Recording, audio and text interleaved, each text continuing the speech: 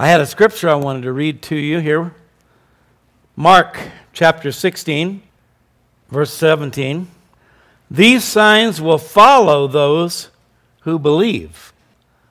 Now, right away, I see something here, and that is the signs will follow those who believe. In other words, those who believe in Christ, obviously. But it indicates that as you step out in faith, the signs will follow you. In my name, they will cast out demons. Man, there's certainly a lot of stuff in the news lately about a massive rise in demon possession. Have you guys seen that? Some pretty amazing reports. I would highly suspect, in fact, I don't suspect it, I know it, another of the many signs of the last days will be an increase in demonic activity. Just like there was an increase in demonic activity at the first coming of Christ. Remember how many times in the Gospels he dealt with demon-possessed people? Another sign that we're getting very close to the return of Christ. Even this current pandemic. Many people are viewing that as another indicator of end times scenarios. Let me finish the verse. So I can't hardly read a Bible verse without preaching it. In my name they'll cast out demons, they'll speak with new tongues. Paul refers to the tongues of men and of angels in Acts chapter 2. The people spoke in tongues, but they were in known languages. People visiting from all over that part of the world.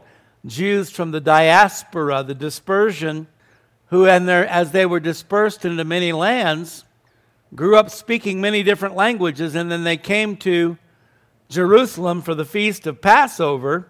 Holy Spirit fell on the 120 in the upper room, and they began to speak in tongues, but all the people that were there were hearing them praising God in their various languages. I had a friend many years ago, Pastor John Castile from Grace Chapel in Tucson, Arizona. His family moved to Cuba before the revolution, before Castro took over. They were missionaries there in the 50s. John was a teenager, but he had a heart for God, and he said, Lord, I really want to be able to share my faith, but I don't speak Spanish. Would you please help me? And according to his testimony, God gave him the gift of Spanish. Do you believe that? It's possible? Yeah.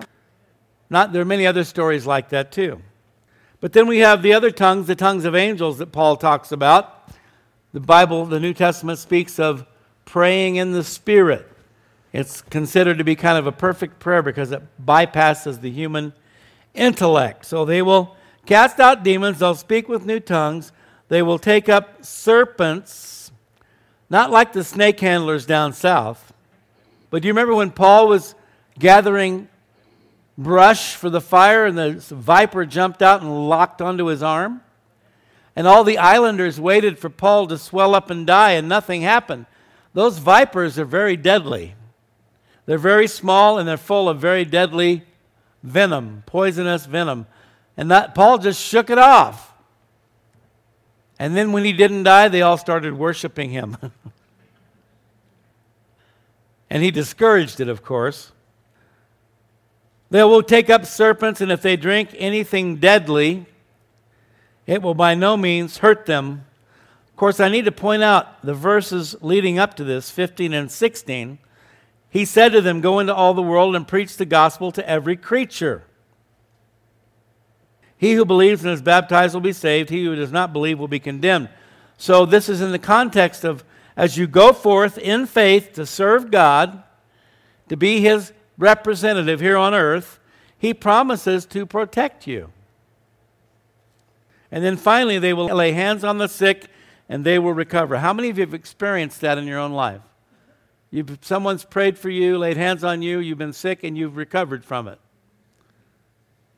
Raise them high, I want to see. There you go. Okay. So, I'm reading this because of this current panic situation that people are in.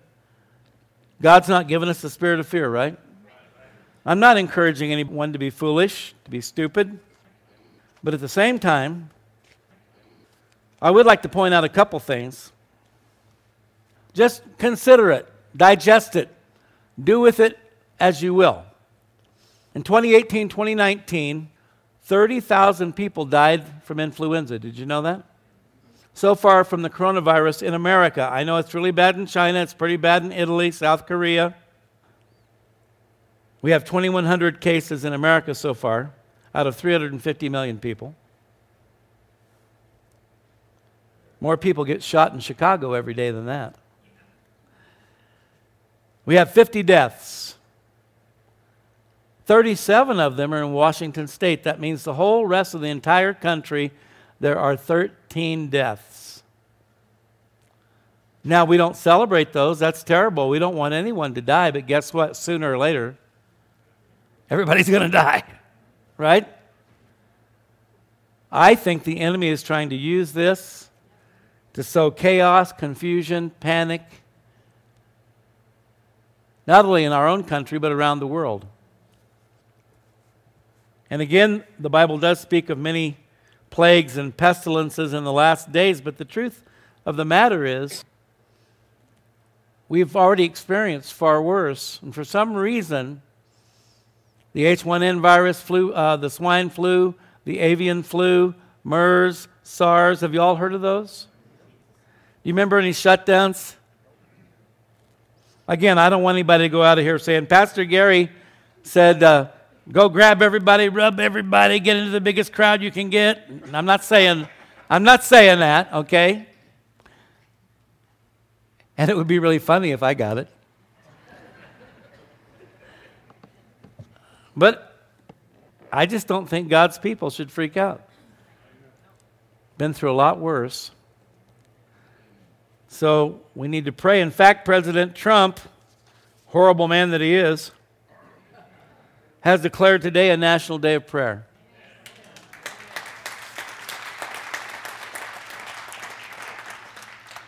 Granted, it's always better to err on the side of caution, but there's a difference between caution and panic, right? I mean, factually, historically, panic usually does more harm than good. Would you agree?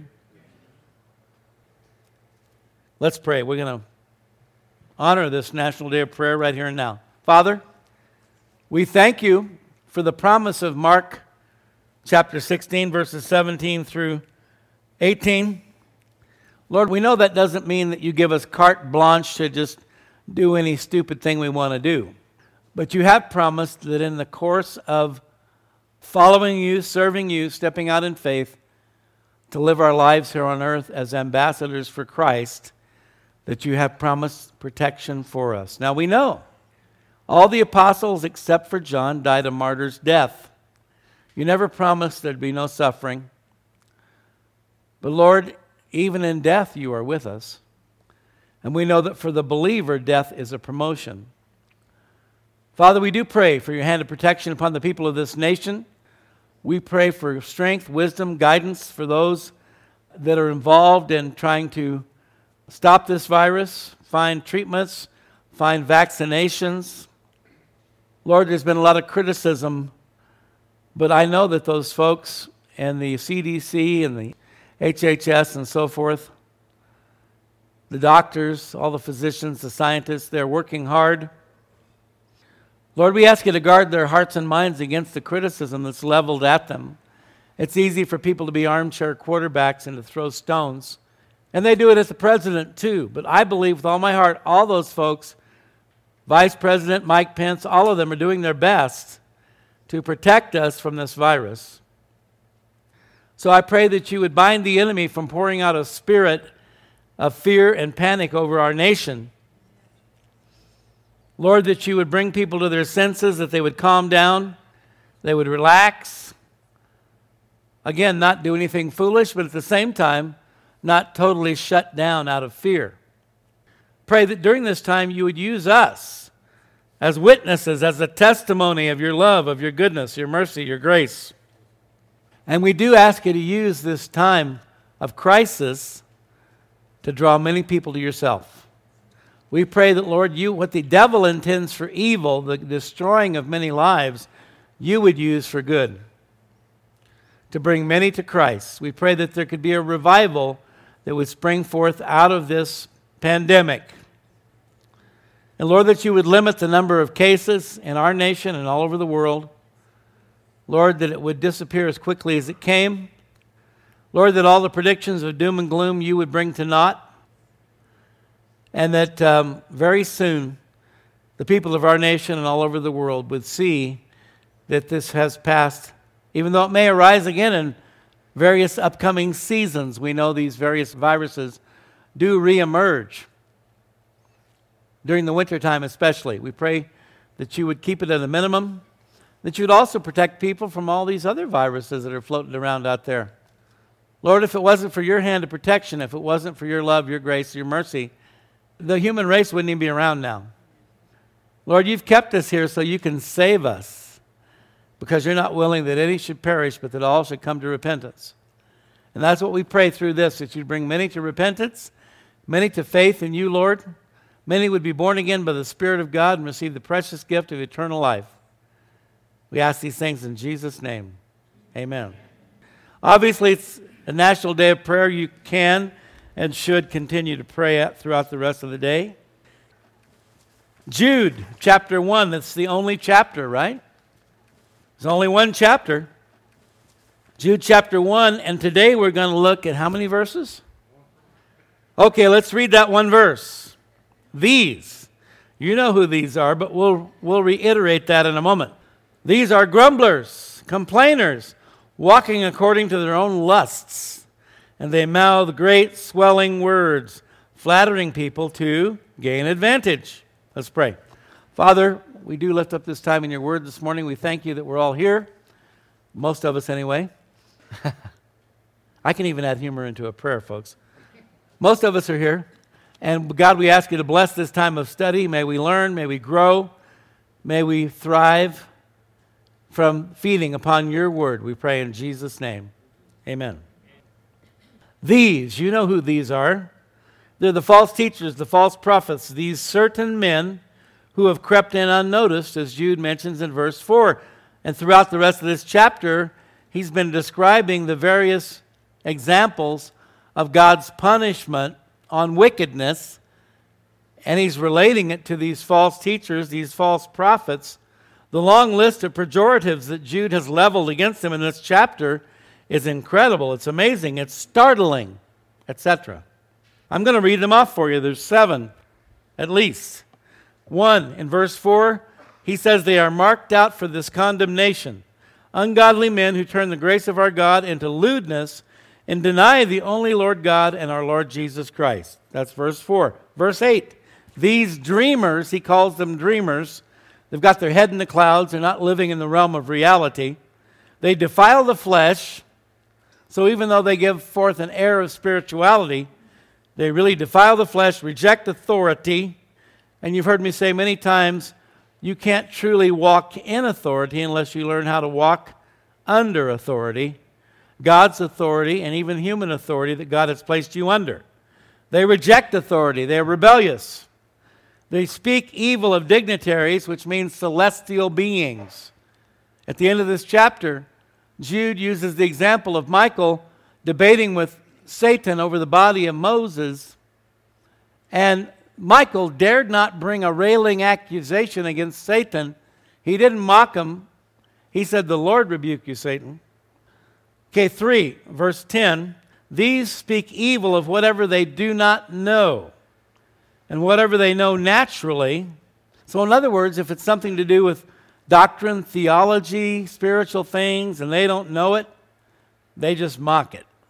Whatever they know naturally in the flesh, like brute beasts, in these things they corrupt themselves. Verse 10.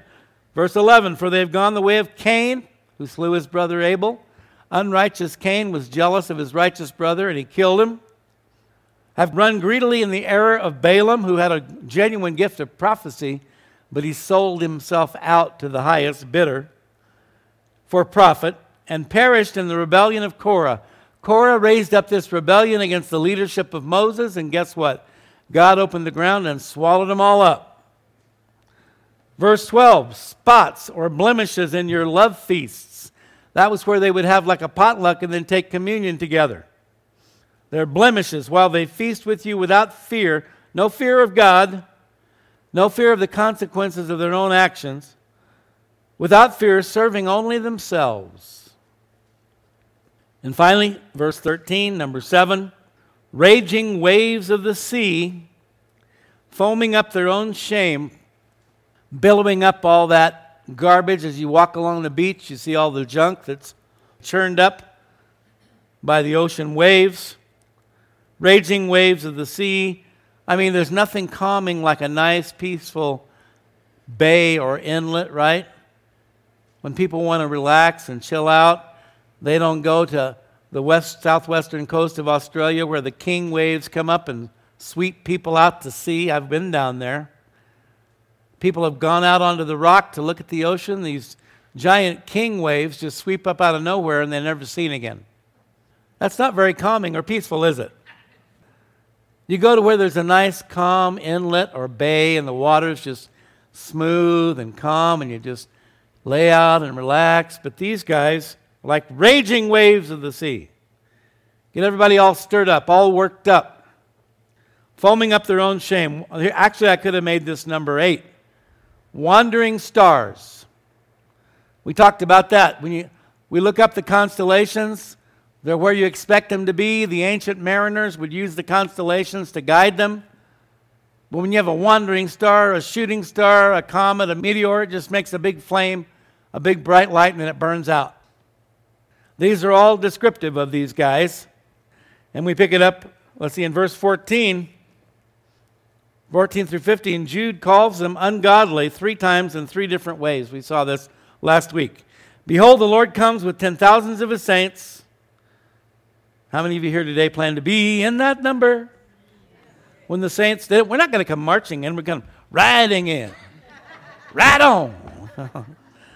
When the saints come riding in. To execute judgment on all, to convict all who are ungodly among them of all their ungodly deeds which they've committed in ungodly ways, and all the harsh things which ungodly sinners have spoken against him. 4 times.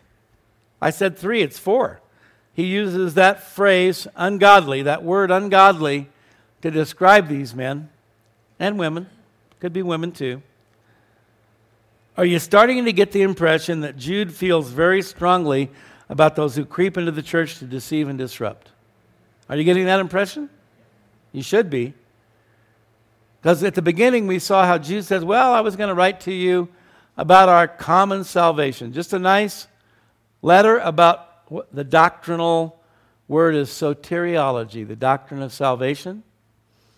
Just kind of brush everybody up on their theology concerning salvation. But he goes, oh, then I found out all these guys are creeping into the church and bringing in false doctrine, and I had to defend. We have to defend that faith that was once for all delivered to the saints. What does that mean? That means that by the end of the 1st century and by the death of the last apostle, every inspired word spoken by God that he wanted to impart to the church had been given. Do you get that? Once for all delivered to the saints. That means if somebody new comes down the pike with a new doctrine that contradicts what's in the Bible, you have to reject that. And yet it's so popular today to do just that. I mean, we have a multitude of cults out there that have done that already.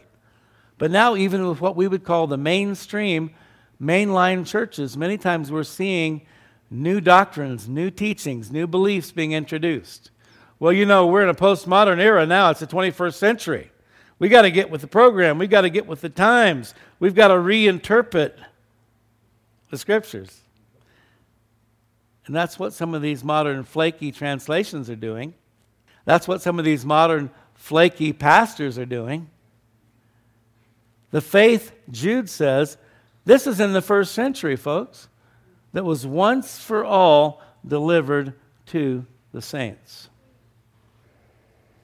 You hear people say things like, well, we need to reinvent Christianity. Really? We didn't invent it to begin with. God did. God's the eternal one, the great I am. We don't need to reinvent what he has created. We need to modernize it, right? To reach this generation. Is that what Jesus did? No, he just told it like it was and like it is. That's what we need to continue to do. Now we can take out the these and thous, but we cannot in any way alter the message. We can't compromise on that which God has made very clear. And you might be amazed, but Jude isn't even done yet. Here in verse 16, as we start to the verse that we're in today, these same ones that we've just given you, all these pejoratives that Jude has laid out against them, now he has more to say. These are grumblers. Noah Webster, 1828 dictionary, my favorite. Noah Webster was a believer, and all of his definitions had biblical foundations. Noah Webster, one who grumbles or murmurs, one who complains, a discontented man. And see, for whatever reason, this person or these persons are discontented, a lot of their false doctrines and false teachings are birthed out of their own discontentment. They've somehow been hurt or offended by the church, by whoever, and so they're going to show everybody and come up with their own belief system. These creeps, and I say that because they crept in, these creeps, they go around complaining about the pastor, the leaders, other people in the body, in order to turn people against the pastor and the leaders so that they can gain control over the church. We've had some instance of that in the not too distant past. And it's funny, after I dealt with it, I kept having people coming up and confirming it, but nobody said anything beforehand. I would encourage you, if you are being subjected to that you challenge that person. Well, if you really feel that way, go with me. Let's go to the pastor and talk to him right now. Right? If you really feel that way about so-and-so, the Bible says you're supposed to go talk to him. Right? If you have an accusation against someone, you're supposed to go to that person. I guarantee you they won't want to do that. But that's what you should do. And that means they probably won't ever come and talk to you about it again. And you could also tell them what you're doing is not godly, it's not biblical, it's divisive, it's disruptive. And unless you want to be numbered amongst the creeps, stop doing that. James 5:9, do not grumble against one another, brethren. Wow, listen to this next part. Lest you be condemned. Behold, the judge, you come to judge. The judge with a big J is standing at the door. Now, Revelation 3:20, Jesus says, behold, I stand at the door and knock. If any man hear my voice and open the door, I'll come into him and sup with him or dine with him and he with me. You remember that verse? Well, he's the same guy that's at the door. He's at the door bringing judgment. The judge is at the door. In other words, you might think you're getting away with things, but you won't get away with them forever.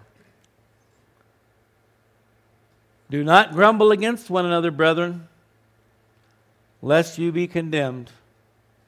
Behold, the judge is standing at the door. They are grumblers and they are complainers.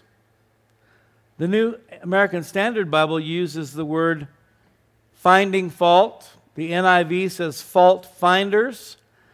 The English Standard Version says malcontents. Fault finders, malcontents. What did Jesus say? He said, before you try to remove the speck from your brother's eye, what? Remove the log from your own. They are fault finders. Just like the Pharisees. The Pharisees found fault with everybody except themselves. And that's how these guys are, or gals. And yet, so often even believers have a hard time distinguishing between godly compassion and fleshly compassion. And that's why people begin to compromise, back down, rather than taking a stand against that which is wrong. Because most people have a modicum of natural compassion. God made us that way. By and large, we might be sinners, but we're not evil. I mean, we are, but you know what I'm trying to say, right? Most people, at least to one degree or another, care about other people. Not all. Certainly not this group we're talking about here. And so when somebody's struggling with something, your natural response, you feel bad, you want to help them and so forth. But that has to be balanced with the truth of God's Word. That's called walking in the Spirit. That's called being Spirit-filled, being led by the Spirit. In fact, Jude talks about this at the end of the chapter 2. We'll get to that. And so you feel bad for somebody. They're complaining, they're grumbling, they're a malcontent, they're a fault finder. Oh, but it's not really their fault because when they were 3 years old, their blankie flew out the car window. Or what have you. Do you know what I'm saying? Yeah. And so because we are caring, we're always looking for ways to justify people's bad behavior. Are you tracking with me here? We have to learn how to love them in Christ without condoning their bad behavior. And so if someone is a fault finder, a grumbler, a complainer, a malcontent, you can lovingly tell them, really you shouldn't be doing that. I love you, but what you're doing is wrong. You need to stop complaining. You need to stop finding fault. Evaluate your own heart, your own life, your relationship with God. You see, they tear apart others in their efforts to serve God. I could have done that better. Man, I could have preached a better message than that guy. If you feel that way, let me know and I'll give you a shot. Maybe you will. That would be cool. I'm not intimidated. I love to see other people thrive and flourish and do well. In fact, I think if I put somebody up here that's better than me, it just makes me look good. Pastor Gary made a good decision there, boy. You see? It actually makes me look worse if they're terrible. What in the world is he doing putting that bozo in the pulpit? You know what I'm saying? So if you're intimidated by somebody outshining you, then that's a problem. Shouldn't be. They tear others apart in their efforts to serve God in order to build themselves up. But by the way, guess who the Bible refers to as the accuser of the brethren? Talk about grumbling, fault-finding, malcontents. Satan is the accuser of the brethren in Revelation 12:10. He also went before God to accuse Job, remember? But in Revelation 12:10 it says, I heard a loud voice saying in heaven, now salvation and strength in the kingdom of our God and the power of his Christ have come. We believe that this is an event that takes place halfway through the tribulation, where Satan is cast down to the earth. Oh boy, you think things are bad on this planet now? I, for one, am glad I'm not going to be here. I'm going up in the rapture.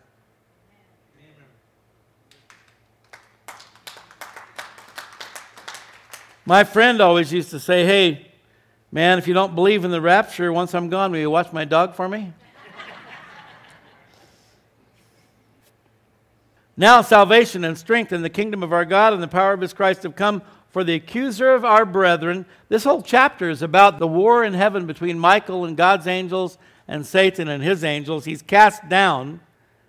The power of his Christ has come, for the accuser of our brethren who accused them before our God day and night has been cast down. So Satan's the accuser of the brethren. So anytime somebody is making accusations, they're complaining, they're fault-finding. I mean, Jesus had some really strong words for the Pharisees. John 8:44, You are of your father the devil. That's about as politically incorrect as you can get. Or I call it spiritual incorrectness. You're of your father the devil, boys. And the desires of your father you want to do. He was a murderer from the beginning. And boy, did they want to murder Jesus, didn't they? In fact, they did. And does not stand in the truth, because there's no truth in him. When he speaks a lie, he speaks from his own resources, for he is a liar and the father of it. It sounds harsh, but it's the truth. Jesus said it. And certainly, anybody who is behaving in this manner, whether they know it or not, whether they like it or not, whether they want to or not, they're becoming instruments and mouthpieces of the devil. 1 John 3:10. In this the children of God and the children of the devil are manifest. You see, the world wants to make everything cloudy, gray, mushy, right? No right and wrong. You know, you have your truth, I have mine. And if our truths should meet, it's a wonderful thing. No, there's only one truth. Jesus said, I am the way, the truth, and the life. He tells the Father, your word is truth. Not a truth, it is truth. Our God is the embodiment of truth. And the Apostle John here, in his first epistle, chapter 3, verse 10, says, hey, basically you got two groups here, folks. Children of God, children of the devil. How are they manifest? How are they made known? Whoever does not practice righteousness, I need a lot of practice. What about you? We have to practice. It just doesn't happen magically. God doesn't wave a magic wand over you and suddenly, I'm righteous. Oh, yeah. No, you have to practice. And hopefully, the more we practice, the better we get at it. Children of God, practice righteousness. And we have a righteousness not of ourselves. It comes from God. It's imparted to us through Jesus Christ. It's His righteousness. And He lovingly, graciously shares it with us. Whoever does not practice righteousness is not of God. So here's the deal. I came up with a new term, phrase that I shared a while back, because everybody's identifying as everything now, right? I identify as a golden retriever. You know? Identify as anything. And so for those who identify as believers, think about that. Jesus said, not all those who cry, Lord, Lord, will be saved. Good question to ask. Are you, am I, are they practicing righteousness? Now, when you practice, sometimes you miss the mark, right?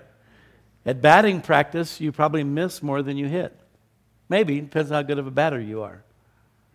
But if you don't go to the batting cage, if you don't practice at all, then that's a good indicator you're not a baseball player, right?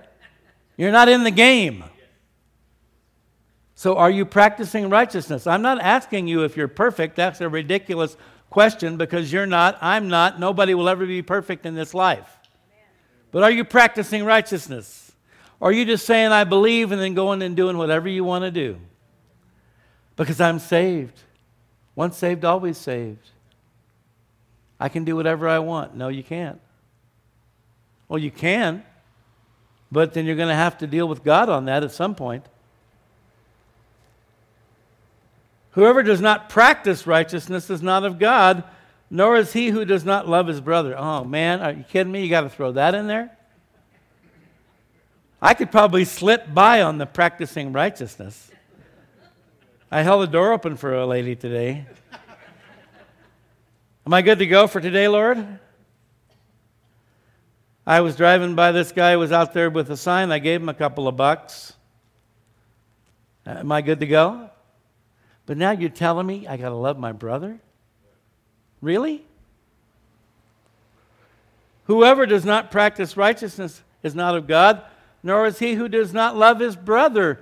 And if you love your brother, you're not grumbling, complaining, fault-finding, accusing. Hello?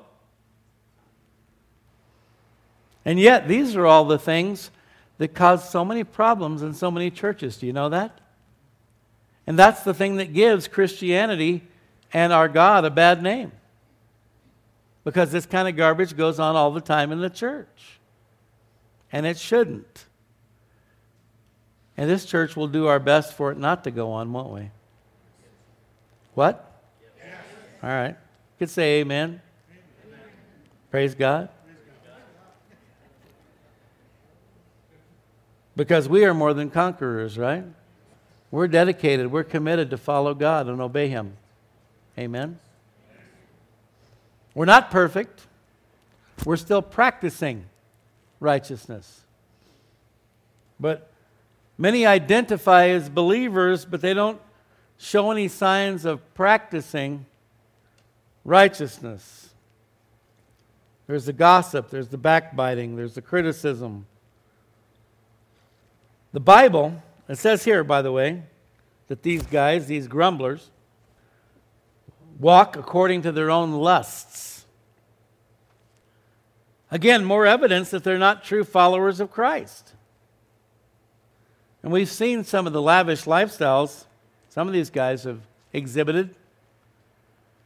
And it's really no different than those in the secular world who are constantly being critical of people who happen to be blessed with prosperity, while they themselves are extremely prosperous, right? We got to tax the rich, tax the rich. And the ones saying it are the rich. And they don't mean tax me. They mean tax everybody else but me, right? Walk according to their own lusts. And so we see many times they get into trouble in other ways too, with women and so forth. In fact, they say the 3 G's that are the greatest danger to the ministry: the gold, the glory, and the girls. Only nowadays, could be other things, as we know. But the Bible refers, notice they walk according to their own lusts. The Bible refers to life here on earth as a walk, right? There's a song I wrote, we sang not too long ago, I want to walk like Jesus walks. The Bible refers to our life here on earth as a walk. It's not a sprint. It's a long distance marathon. And we choose either to walk with God. We choose. It's a choice. If God didn't want me to do that, why didn't He stop me? Because you're not a robot. You're not a puppet. You're a free moral agent. You're created in the image of God. That's what makes you special. That's what makes you unique. Because you, like God, have free will. God didn't create robots or puppets. He created us in His image, which means we can choose. So we can either choose to walk with God, or we can choose to walk according to our own lusts, like these creeps. The walk with God is one in which we are guided by the Holy Spirit. The other way is to be guided by our own fleshly, sinful nature. And here I'm going to read a very lengthy passage of Scripture because it's just so applicable. Galatians 5, beginning in verse 16. Paul says, I say then, walk in the Spirit. If you try to run in the Spirit, the chances are you're going to get ahead of God. It also doesn't say lollygag in the Spirit. Drag your feet in the Spirit. No, just walk. Walk with God day by day. Adam walked with God in the cool of the garden, remember? Enoch walked with God and he was not. Was not what? Not here, he was up there. Rapture. Walk in the Spirit, you shall not fulfill the lust of the flesh. So these creeps, these deceivers, false teachers, false prophets, so forth, They walk according to their own lusts. If we walk in the Spirit, we'll not fulfill the lust of the flesh. Therefore what? They're not walking in the Spirit. For the flesh lusts against the Spirit, diametrically opposed to one another, and the Spirit against the flesh. Paul talks about that struggle in the book of Romans. That which I would not do, I do. That which I would do, I do not. That's the struggle, the flesh versus the Spirit. He says, who shall deliver me from this body of death? And then he says, praise be to God. The one who delivers us from this is God the Father, the Son, and the Holy Spirit. He will give us the strength to resist the flesh and to walk in the Spirit. These are contrary to one another, so that you do not do the things that you wish. But if you are led by the Spirit, you're not under the law. The law is for those who do not walk in the Spirit. The law simply exposes the fact that we are sinners. The law of love, the new covenant in Christ, sets us free from the law of sin and death, according to Romans chapter 8. Now the works of the flesh are evident, which are adultery, fornication, uncleanness, lewdness, idolatry, sorcery, hatred, contentions, jealousies, outbursts of wrath, selfish ambitions, dissensions, heresies, envy, murders, drunkenness, revelries, and the like. All these are the works of the flesh, of which I tell you beforehand, just as I also told you in the time past, that those who practice, you can also practice sin just like you practice righteousness. Did you know that? And guess what? Just like when you practice righteousness, you tend to get better at it.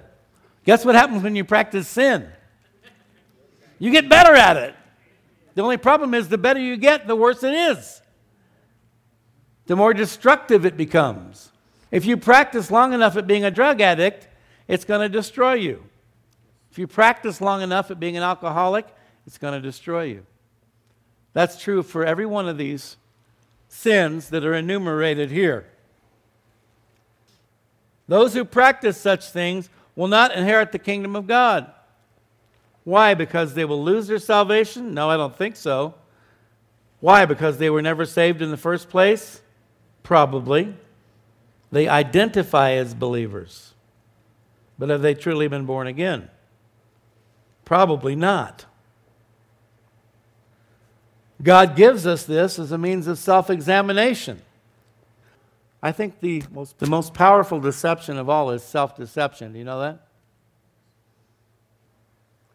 And nothing is scarier than the thought that someone might be living under the false assumption, false comfort that they're saved when they're truly not. So God wants us to examine ourselves. 1 Corinthians 11. Examine yourself. See if you be in the Lord, if you be in Christ. Am I practicing righteousness or am I practicing the opposite? The fruit of the Spirit. Notice the difference. The works of the flesh. That means you're working at it, baby. Yeah. I'm going to get out there and I'm going to sow my wild oats. I'm going to make it happen. Right? You only go around once. You got to give it all the gusto, right? That old beer commercial. But the fruit of the Spirit is not work. As you walk with God, as you seek Him daily, as you feed upon His Word, as you spend time in prayer, the fruit of the Spirit, fruit is the natural byproduct of a healthy tree, right? Or a healthy vine, healthy bush. I'm the vine, you're the branches. If you're connected to God, if you're receiving proper sustenance and nutrients from Him, then the fruit that grows will be a natural byproduct. It's not work, it's fruit. Love, joy, peace, long-suffering, kindness, goodness, faithfulness, gentleness, self-control. Against such thing there is no law. There's no law against being loving, joyful, or any of the other things. A lot of the other things, the works of the flesh, yeah, they're not only destructive, they will not only keep you out of God's kingdom, a lot of them are against the law too. And those who are Christ's have crucified the flesh. You got to realize that old flesh doesn't die easy. Throughout the book of Romans, we talked about this, the dual nature. We will struggle with this for the rest of our earthly days until we are completely and finally transformed when we see Jesus face to face. In the meantime, it's an ongoing struggle, the flesh versus the spirit. I likened it to the zombie craze. And I believe there's a prophetic nature to the whole zombie thing, by the way. Don't think that there isn't. There's a spiritual, prophetic nature to this whole obsession and fascination with zombies, and it very much ties into the last days. But it's like the zombie. Every time you try to kill it, he just keeps coming back, right? Because he's already dead. In Christ, the old man is dead. He just doesn't know it yet. And so there's this ongoing struggle. We need to be yielding ourselves over to God, practicing righteousness, walking in the Spirit. Those who are Christ's have crucified the flesh with its passions and desires, nailed to the cross. If we live in the Spirit, let us also walk in the Spirit. To live in the Spirit means you've been born again by the Spirit of God. To walk in the Spirit means you practice righteousness every day. Let us not become conceited, provoking one another, envying one another. Proverbs 14:12, there's a way that seems right to a man. That's that walking after their own lusts. Walking after the flesh. The way that seems right to a man. But its end is the way of death. You cannot follow your own natural inclinations. You need to be led by the Spirit of God every day. And then we got a couple more. Jude, man, he's just not letting up. They mouth great swelling words. The way I put this is they are experts at saying a whole lot of nothing and making it sound like a whole lot of something. And again, what a parallel between the secular world, the politicians, the news media. They're experts at saying a whole lot of nothing and making it sound like a whole lot of something, which basically means they're full of hot air. They mouth great swelling words, and they come in very handy at Balloon Fiesta. Okay. Psalms 55:21. The words of his mouth were smoother than butter, but war was in his heart. His words were softer than oil. Remember that president they nicknamed him Slick Willie? His words were softer than oil, yet they were drawn swords. Then Jude says, after mouth swelling words, great words, flattering people to gain advantage. And I've had plenty of that over the years. Man, you're the only pastor in this town that's preaching the truth. I'm with you all the way. I got your back, buddy. But what they forgot to tell me was they have my back, but they have a knife to go into it. Oops, we missed that part. Or to somebody else serving in the church. Hey, man, you're doing an amazing job. You're just not getting the credit you deserve. Now, if I was in charge, you'd get the recognition you should have. Flattering people to gain advantage. You know the drill. You've heard it all before. Proverbs 26:28. A lying tongue hates those who are crushed by it, and a flattering mouth works ruin. And so once again, we find the truth is exactly opposite of what the world tells you. We've talked about this with the idea of self-worth, self-esteem. You got to learn to love yourself first before you can love anybody else. As long as you keep focusing on loving yourself, you're never going to truly love anybody else. The Bible said just the opposite. Lay down your life for one another. Prefer one another in love. Don't think more highly of yourself than you ought to. And so we see the same thing here. A lying tongue hates those who are crushed by it, and a flattering mouth works ruin. We all want to be complimented. We want to be recognized. We want to be flattered. But the truth of the matter is, Proverbs 27:5, open rebuke is better than love carefully concealed. Faithful are the wounds of a friend. You hurt my feelings. I'm never speaking to you again. But you know what? The person who's honest with you is the real friend. Faithful are the wounds of a friend, but the kisses of an enemy are deceitful. Love you, man. Oh, yeah. You're perfect. You're amazing. You're awesome. Oh, thank you, thank you, thank you. Oh. That's really not what we need. We need honesty. There's a song, right? Honesty. Psalm 62:4, they only consult to cast him down from his high position. They delight in lies. They bless with their mouth, but they curse inwardly. Faithful are the wounds of a friend. Don't forget that. Plus, if you really get hurt, you can always go to your safe space. Pop your little cocoa pod in your Keurig. Get some hot cocoa. Break out the puppies. Okay? God's word, folks, is so clear and decisive concerning those who creep into the church unnoticed to deceive and undermine, and yet so many people still fall for it. It's obvious that a great number who identify as believers don't carefully search out the scriptures and are almost entirely lacking in discernment. Did you know that is one of the things that God promises us as believers when we're filled with the Holy Spirit, that we would have discernment? We would be able to recognize deception when we see it, when we hear it, and yet so many people miss it. Again, I don't know if they're believers in name only. God knows, but there certainly is a great deal of deception going around. 2 Timothy 4:1 through 4. We'll close with this. Paul writes to Timothy, I charge you therefore before God and the Lord Jesus Christ, who will judge the living and the dead at his appearing and his kingdom. The judge is at the door. Preach the word. Be ready in season and out of season. When it's convenient, when it's not. When it's popular, when it's not. There was a time back in the late 60s and 70s during the Jesus movement where actually there was a period of time where it was cool to be a Christian. And they even played Christian-ish songs on secular radio. And there was a revival that swept the nation and then the world, and it was characterized by a return to the Word of God.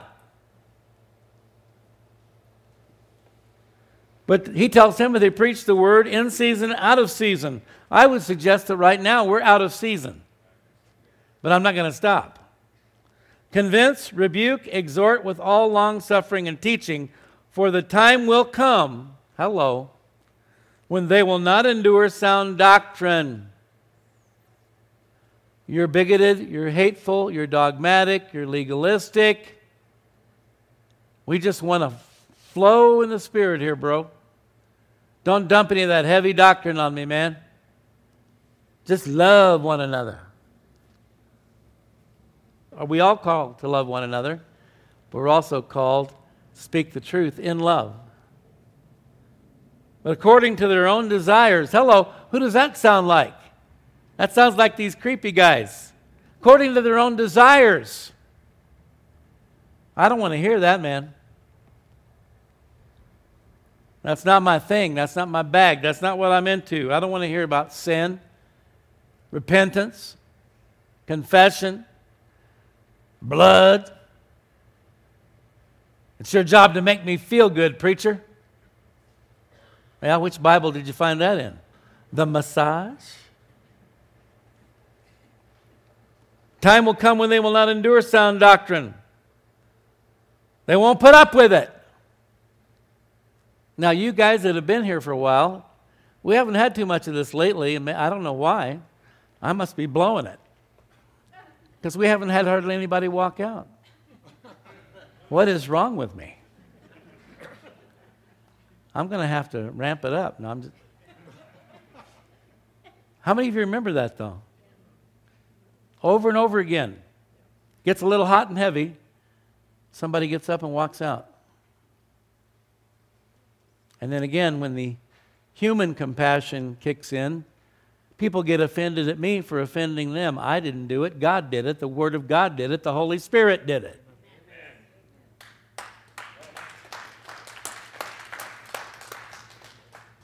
I'm just his messenger, but there's that old thing, don't shoot the messenger, but often people do. Sounds good on paper, don't shoot the messenger. Well, we can see you, we're shooting you. According to their own desires, because they have itching ears. Tickle me, make me feel good. Tell me what I want to hear. They will heap up for themselves teachers, just like they did in Israel in ancient days. They had all these paid-off prophets, paid-off priests to tell them what they wanted to hear. And they will turn their ears away from the truth and be turned aside to fables. The time will come. You know what, folks? The time has come. It's here. It's kind of funny because I heard somebody talking about this coronavirus and people dying and so forth. It's not a good thing. We do need to keep that in prayer. But they were saying how basically, I think it might have been Rush Limbaugh, but he's about, we go through life, we know that death is a reality, but we never think it's going to happen to us, right? It's always somebody else, right? Whether it's cancer, diabetes, you name it. It's a bad thing, oh my goodness, it's a terrible disease. But I'll never get it, right? And yet, we know that there's a time coming when these things will come to pass. God's word is true. God is not a man that he should lie. And so when Paul says the time is coming when they will not endure sound doctrine, again, people are skeptical. I hear people say all the time, you know, I don't think Jesus is coming for a long time yet. Did you know that that's not pleasing to God when you say that? Even if it may be true. Did you know that God wants every generation of believers to believe that Jesus is coming at any moment? He wants us to be excitedly anticipating the return of Christ. Because why? If we don't, we're going to become apathetic. We're going to become complacent. We're going to become lethargic. We're going to just get stuck in the muck and the mire of everyday life. It's absolutely imperative, in my opinion, that every believer believe that he could come at any moment. But here's the fact. At some point in human history, these things are going to happen. Now, in previous generations, people were always ready to believe that. Oh, it's here, it's here. They thought Hitler was the Antichrist and so on and so forth. But now we have a new generation with a whole different attitude. Oh, that's not going to happen. And if it does, it's not going to be in my lifetime. That's not a very good attitude to take, in my opinion. When Paul says the time will come when they will not endure sound doctrine, that means at some point in human history, there's going to be a worldwide abandonment of the truth. The Bible clearly says in the last days there'll be a great falling away. Now, in my opinion, we're here. We need to determine that we will not fall away. We will not give in. We will not back down. That's a song too. Won't back down. You can stand me up to the gates of hell, but I won't back down.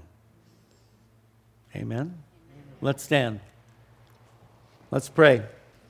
Actually, what we're going to do, because there is some concern about close contact and touching and all that, although you're all pretty close together right now.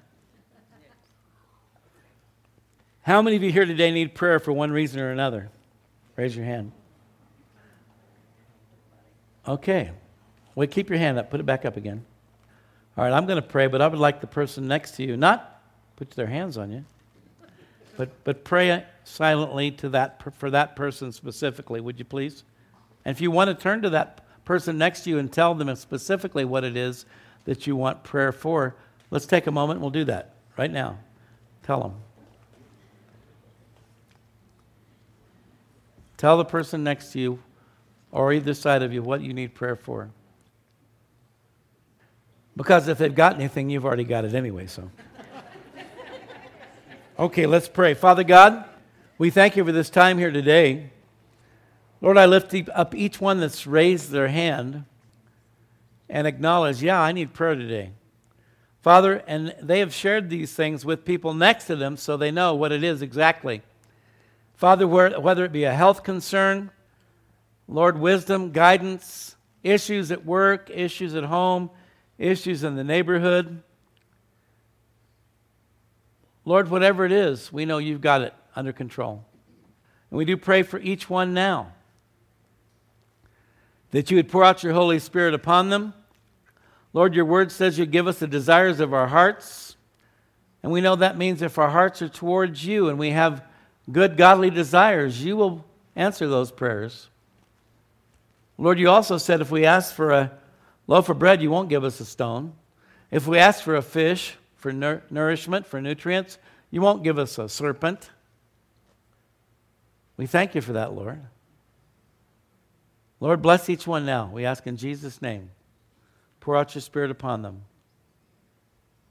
And Father, if there's anyone here today that doesn't know you, even right now they can pray and invite Christ into their heart. We know that right where they stand.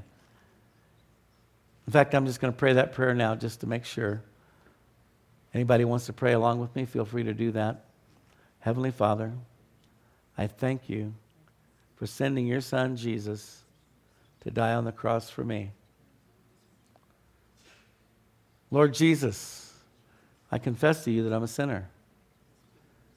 Please forgive me of my sins.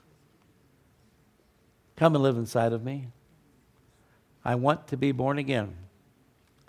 I pray that you would make me a new person. Fill me with your Holy Spirit and help me to live my life for you. In Jesus' name, amen.